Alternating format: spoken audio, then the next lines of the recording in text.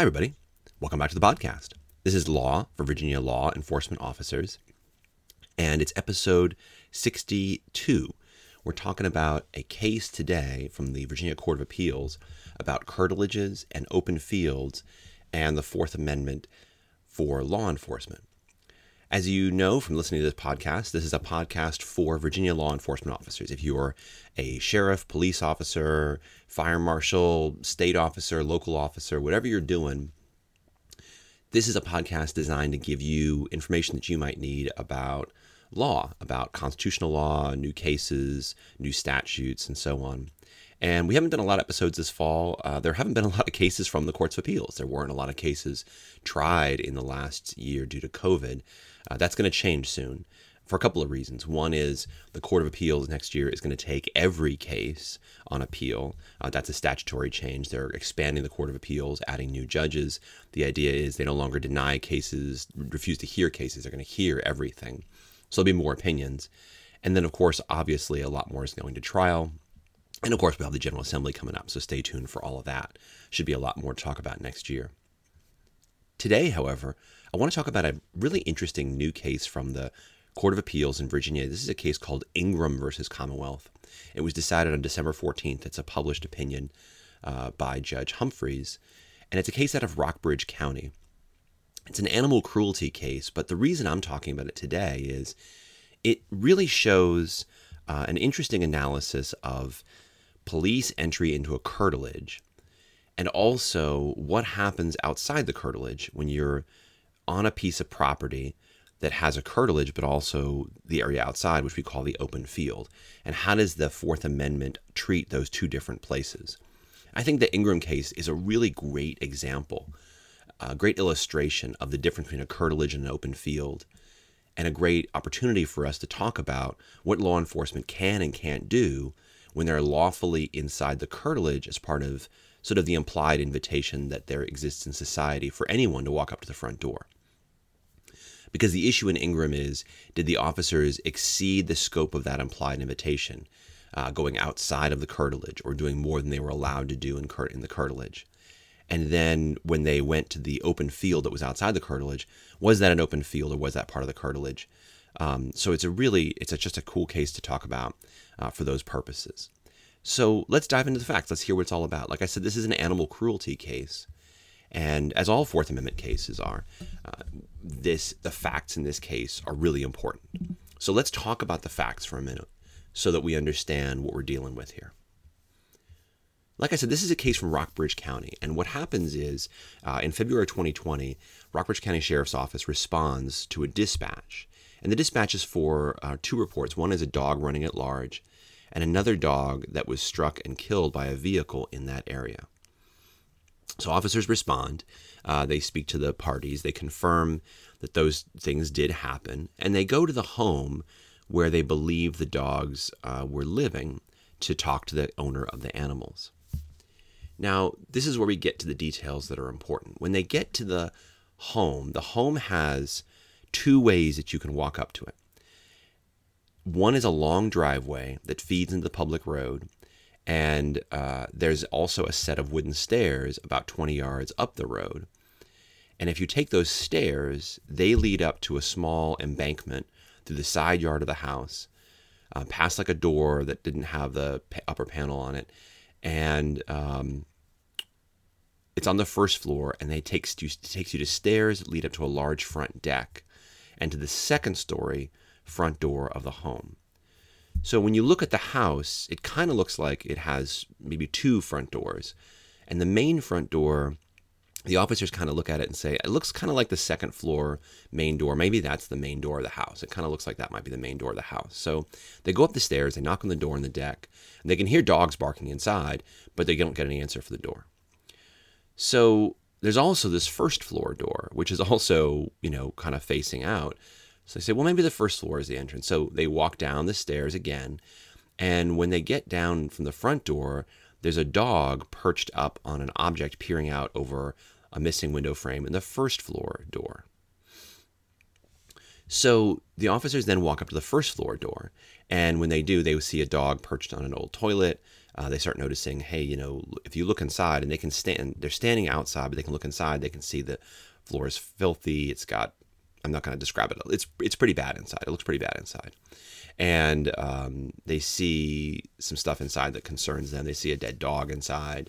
And again, I'm not going to go into all the details because they're not really important right now, except that they clearly can see these animals are being neglected. There's a bad situation inside.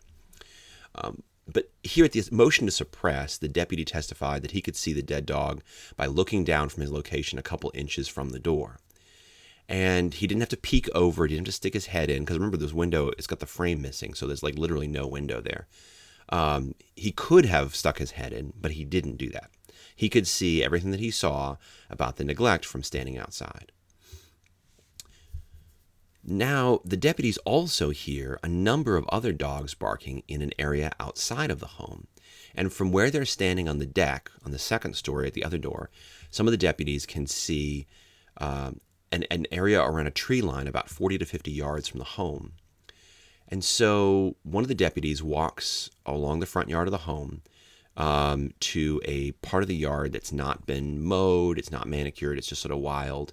And he gets to a patch of woods, and there he can see 4 dogs who are also clearly neglected. They're in a hill, and the hill's not enclosed, there's no buildings, it's just basically like literally an open field. And we'll talk about the phrase open field I'm using colloquially, not in the Fourth Amendment sense, but you'll see why that I make that comment in a little bit.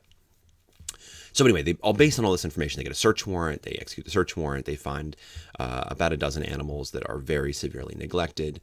The woman is arrested, she's charged, goes to court, and she files a motion to suppress. The trial court hears the evidence, the trial court denies the motion to suppress, and convicts her of about a dozen counts, and she appeals her conviction.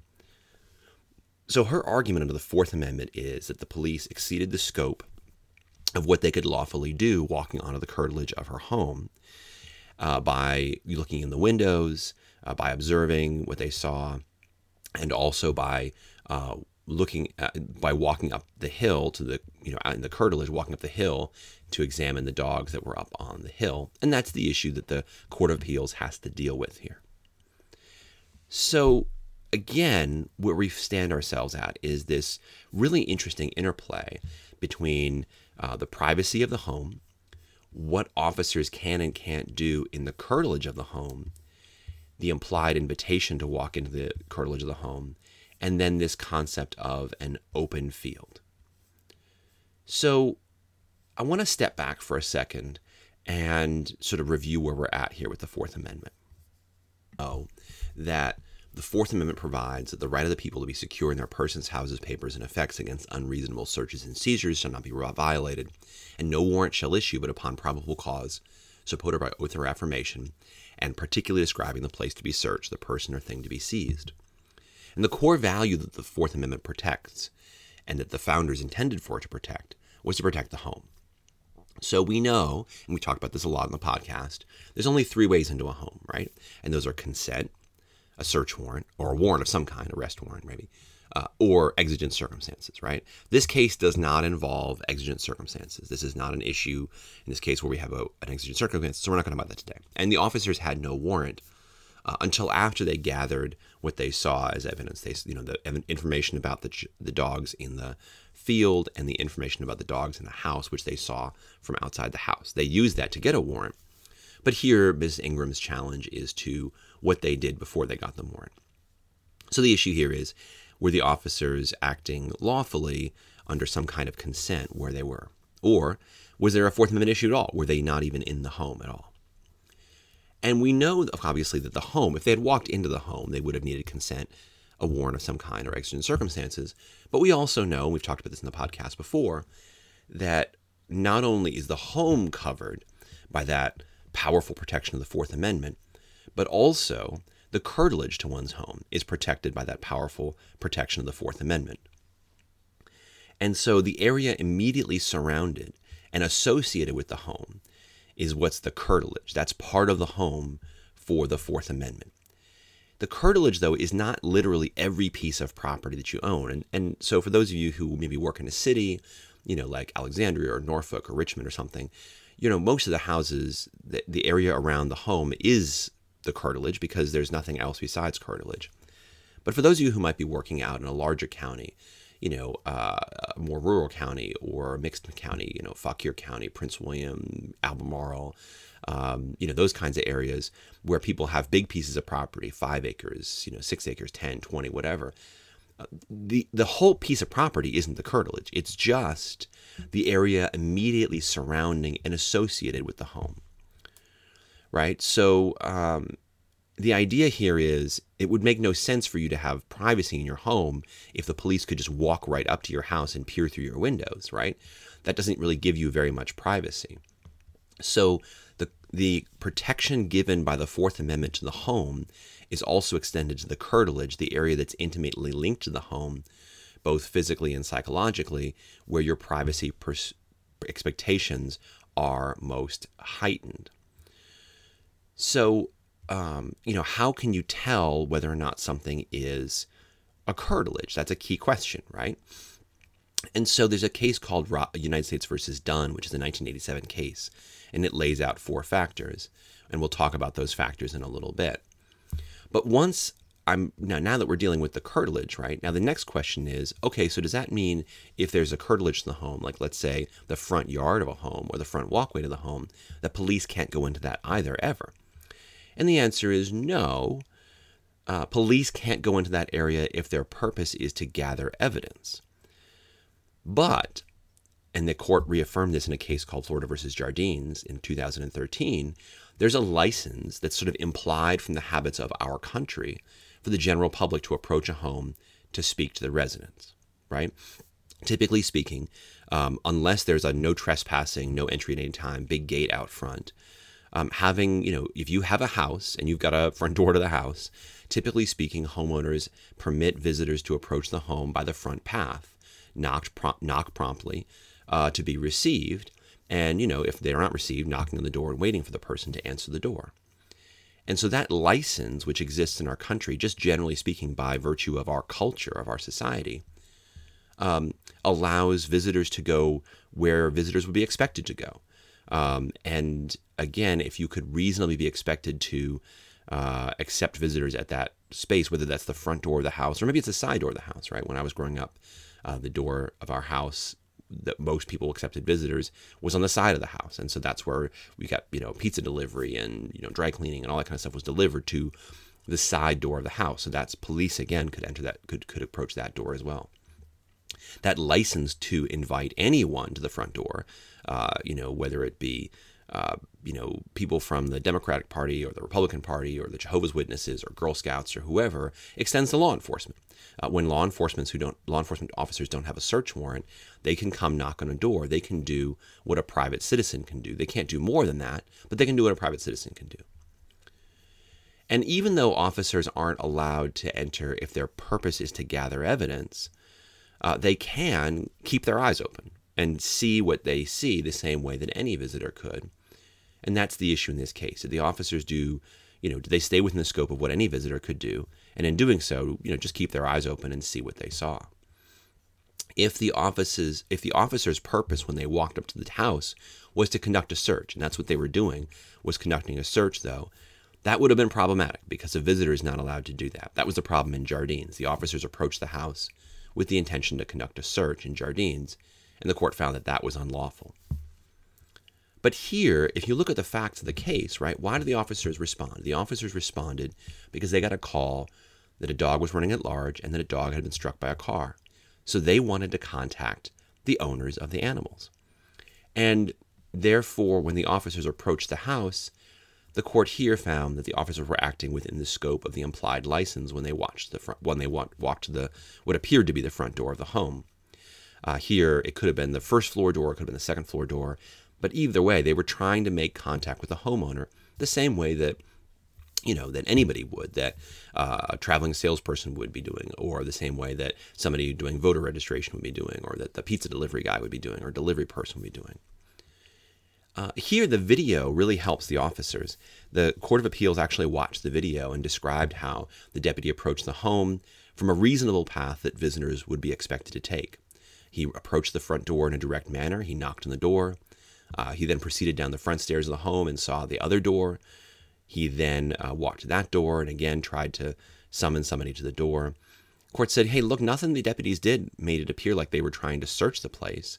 They were just trying to approach the doors to try to talk to the resident about this dead dog laying in the road. They didn't bring scanning equipment or, a drug sniffing dog of their own or anything like that. They didn't sneak up to the house. They weren't searching the area when they were coming through. They were just having to make contact with the resident.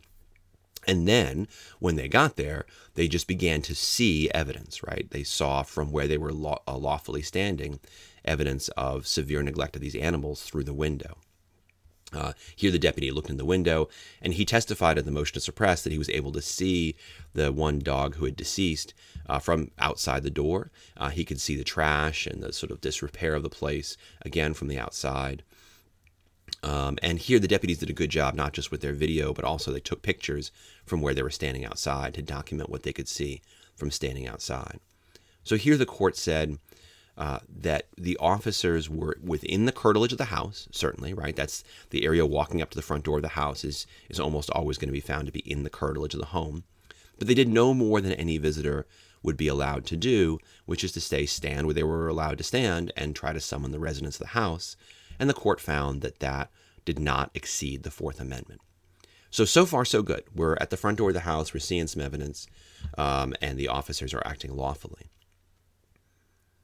But the next question in this case is what the officers do next, because remember, some of the deputies are still standing on that second floor deck, at the other door that appears to be maybe the front door of the house.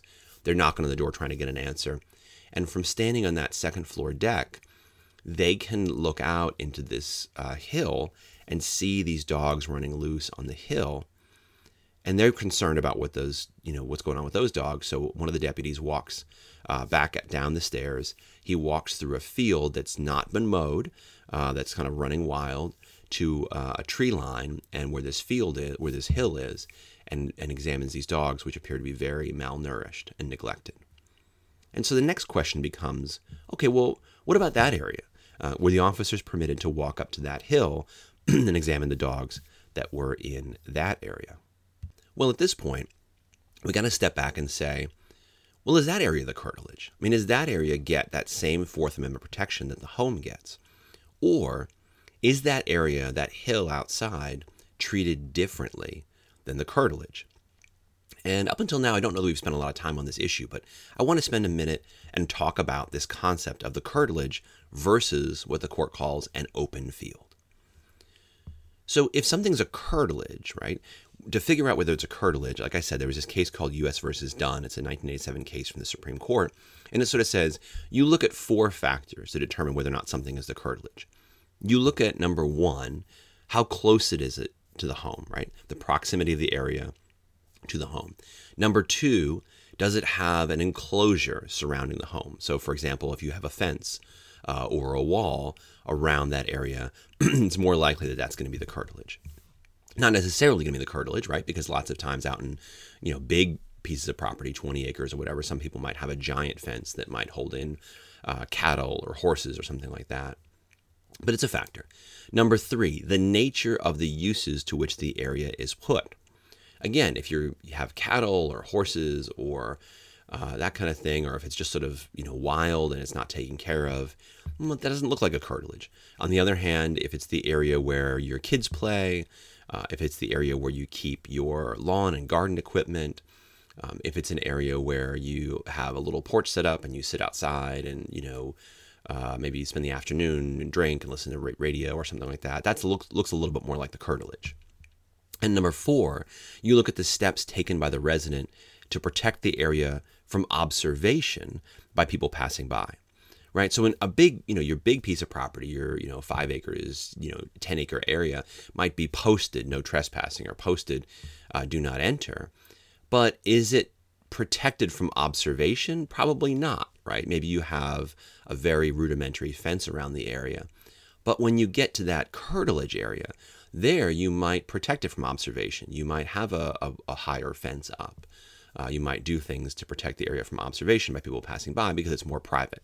Here, going to that core question under the Fourth Amendment that we always ask, does the person have a reasonable expectation of privacy in that space? So with the hill, right, it's not very close to the home. It's 40 to 50 yards from the home. It's not included within an enclosure. It doesn't appear to be used for anything that's associated with the home. There's dogs running around in it, but I mean, there doesn't appear to be any attachment of that to the home. And there's no effort to protect it from observation. So it doesn't look like a curtilage. And if it's not a curtilage, then what is it? Well, that's where we get into this idea of an open field. And even in the Jardines case a few years ago, the U.S. Supreme Court reaffirmed that the Fourth Amendment doesn't prevent all investigations on private property. The Fourth Amendment protects the home. And private property that's considered to be an open field, right? So again, we're talking about 10 acre, 20 acre, big piece of property, right? This wasn't that big, but it still had a curtilage and an open field. If it's an open field, it can be searched without a warrant. It can be searched without exigent circumstances. It can be searched without consent by law enforcement because open fields are not considered to be protected by the Fourth Amendment.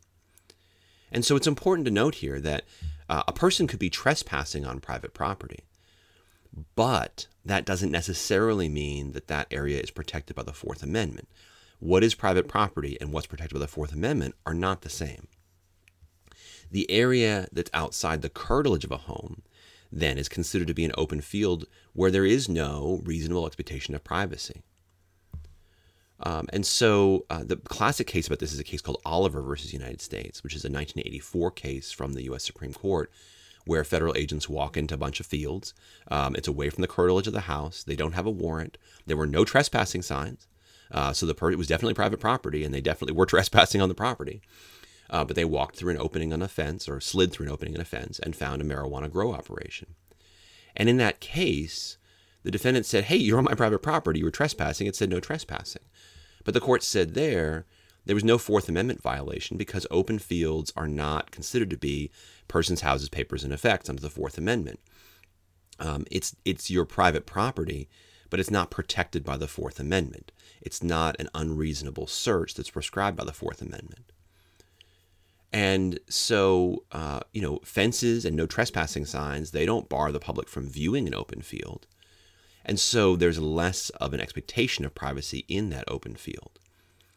And here, the court looked a lot to the common law, and I think probably to what the expectations were at the time of colonial America, which, again, basically kind of said, you might have a piece of property, and some people had pieces of property that were enormous, they were the size of entire states now. And you couldn't possibly have an expectation of privacy in that. There were definitely people walking through your fields back then.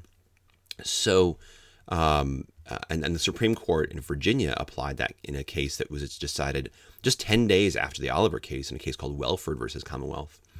And in that case, again, the court adopted that ruling from Oliver and applied it in the Welford case, sort of describing how the curtilage of a dwelling house is a space that's necessary and convenient. That's habitually used for family purposes, the carrying on of domestic employment. It's the yard, the garden, the field that's near in use to the connection of the building. And they talk about the law of England, right? The common law in England. In England, the curtilage was really only the buildings within the inner fence of the yard, because that was the kind of space that you would fall back to and defend if you were attacked. But here in the United States, we don't really have those kinds of fences or walls, so we have to make an analysis or a judgment call about what is the curtilage, right? And it's the space that is the habitation or the dwelling place, whether there's a fence or a wall or not. Which takes us back then to Ms. Ingram's field, her hill that is set apart from the house, right?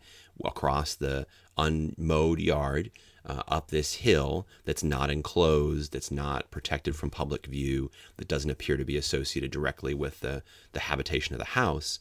And the court looks at that and says, the hill where the dogs were found was an open field and not part of the curtilage, right? It's not enclosed, it's 40 to 50 yards away, it's not put to use by the residents, it's only apparently used as a place to keep the dogs. There's no effort to hide it from observation. The deputy could see it from the porch and from the driveway, which meant that, again, there's a diminished expectation of privacy. If you can see it from super far away, what's your expectation of privacy that people wouldn't just be looking at what's in the field? So there, that hill is clearly considered to be an open field for purposes of the Fourth Amendment. And as such, any search conducted there is beyond the scope of the Fourth Amendment's protections. Now here, there's an interesting issue because the deputy walks across her yard to get to the open field. But here again, it's important to note that the fact that the deputy is walking on private property doesn't automatically make it a Fourth Amendment violation. And the Fourth Amendment doesn't prevent the government simply from entering private property. And this is the crucial ruling of the Oliver case and of the Welford case. The deputy probably walked out of the curtilage where he had an implied license to walk up to the front door. So he walked beyond the space that he was permitted to walk to get out into that field and walk up the hill. And he did so to investigate, to search, to check out what was on the hill. But it's not like he discovered something that was in the curtilage that was outside of that area where he's walking to the front door. If he had, I think there'd be a problem. So in other words, if he had walked down the steps, walked outside that area where he had the implied invitation to walk to the front door, he was still in the curtilage, and maybe on the side of the house, he looked in the window of the side of the house where there was no implied invitation to enter. He was in a place that was private, the side of the house, looking in the window in the side of the house. And in that private place, he saw something. There, that probably would be suppressed, right? Because there, he didn't have any legal authority to be standing on the side of the house, peering into the windows. That's a private space where that person had expectation of privacy. That evidence would have been suppressed, I think.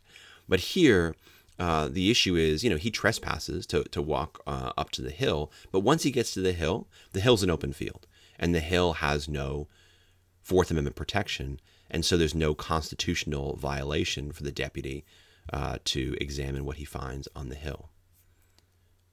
So all that being said, that Ms. Ingram's conviction is affirmed by the Court of Appeals, and the Court of Appeals agrees that there's no Fourth Amendment violation here. So what's the takeaway? What's the lesson? I think at the end of the day, the law hasn't changed, but this is a great reminder of the law, right? You have a home. In the home, there's only 3 ways into the home: consent, a warrant of some kind, or exigent circumstances. And the curtilage gets that same protection. The only way into the curtilage of a home is consent, a warrant of some kind, or exigent circumstances. But when it comes to consent, in our society, there is implied consent for you to walk onto the curtilage so long as you do what any visitor would do, which is walk directly, or the most direct path, from the public area, the street or the sidewalk, up to what appears to be the front door of the house. And then when you get there, try to summon the owner of the house. You can't conduct if you go onto that property with an intention to conduct a search, and as you walk up, you're doing a search, that's exceeding the scope of an invitation. But if you're just going up to contact the person at the front door, you can see what you can see. You can keep your eyes open, and what you see is lawfully in plain view, and you can, could be used as evidence, which it was in this case to get a search warrant. You can't go outside that implied invitation to walk around to the side of the house, or the back of the house, or examine things that are outside that route that any visitor would take from the street or the sidewalk to the front door. And you'd be violating someone's privacy and violating the Fourth Amendment if you went outside the scope of that visitor implied invitation to visitors. So if you went around to the side of the house to look in the windows, that's going to be a violation of the Fourth Amendment. But those rules that I just mentioned apply only to the curtilage of the home. And it's the curtilage of the home that gets that protection of the Fourth Amendment, the same protection that the home gets. In an open field, you don't get that kind of protection. The open field outside the curtilage. And so any bit of that property that's not considered to be protected by the curtilage is an open field. So some of you may have jurisdictions where there's a lot of open fields, where it might be trespassing to walk on that property, but it wouldn't be a Fourth Amendment violation. Some of you, though, have come from jurisdictions where there's not a lot of open fields. There's really not a lot of open space at all that's in private hands. And so this case may be less relevant for you on the open fields issue, but the curtilage issue, I think, is still a useful issue for every law enforcement officer. So I hope today was interesting. I hope it was useful. I thought this case was fascinating. And coming up, the General Assembly is meeting in January, so we'll be talking a lot about that and new cases, Court of Appeals cases, and so on. So stay tuned, stick around. For today, though, that's all from me. That's all from Big E. To everybody out there, stay safe, don't get captured, and have an absolutely wonderful holiday. See you next time.